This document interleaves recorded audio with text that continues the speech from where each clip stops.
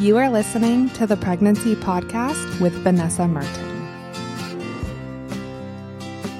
Hello, and thank you for tuning into this Q&A episode of the Pregnancy Podcast.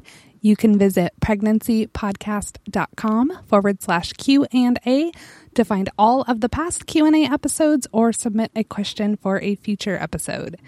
This week's question comes from Lily, who emailed me and said, I just found out that I failed my gestational diabetes screening, and I'm pretty bummed about that.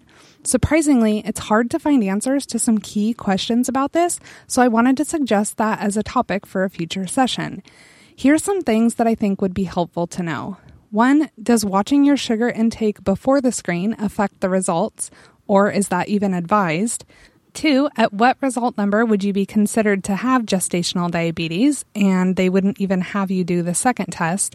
3, if you are over, but under whatever the limit is to answer 2, what are the chances of failing your second test?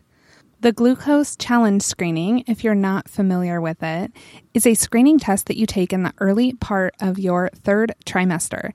This has become a standard test performed between 26 to 28 weeks.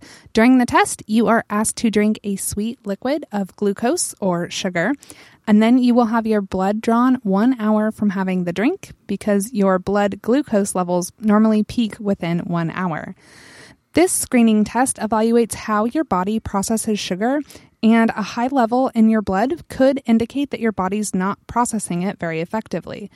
If the results of this screen are positive, meaning your body is not processing glucose effectively, you may have the glucose tolerance test performed, which is used to diagnose gestational diabetes. Your first question was, does watching your sugar intake before the screen affect the results, or is that even advised? If you consume a bunch of sugar just before the test, that could definitely skew your result. I wouldn't recommend eating a really sugary breakfast just before you take the test.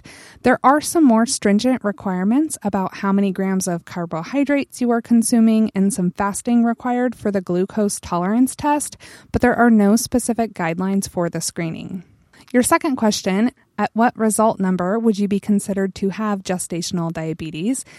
Keep in mind that the screening test just tells your care provider that additional testing is needed, and it does not mean that you have gestational diabetes. The threshold for a normal blood sugar level is 140 milligrams per deciliter or lower.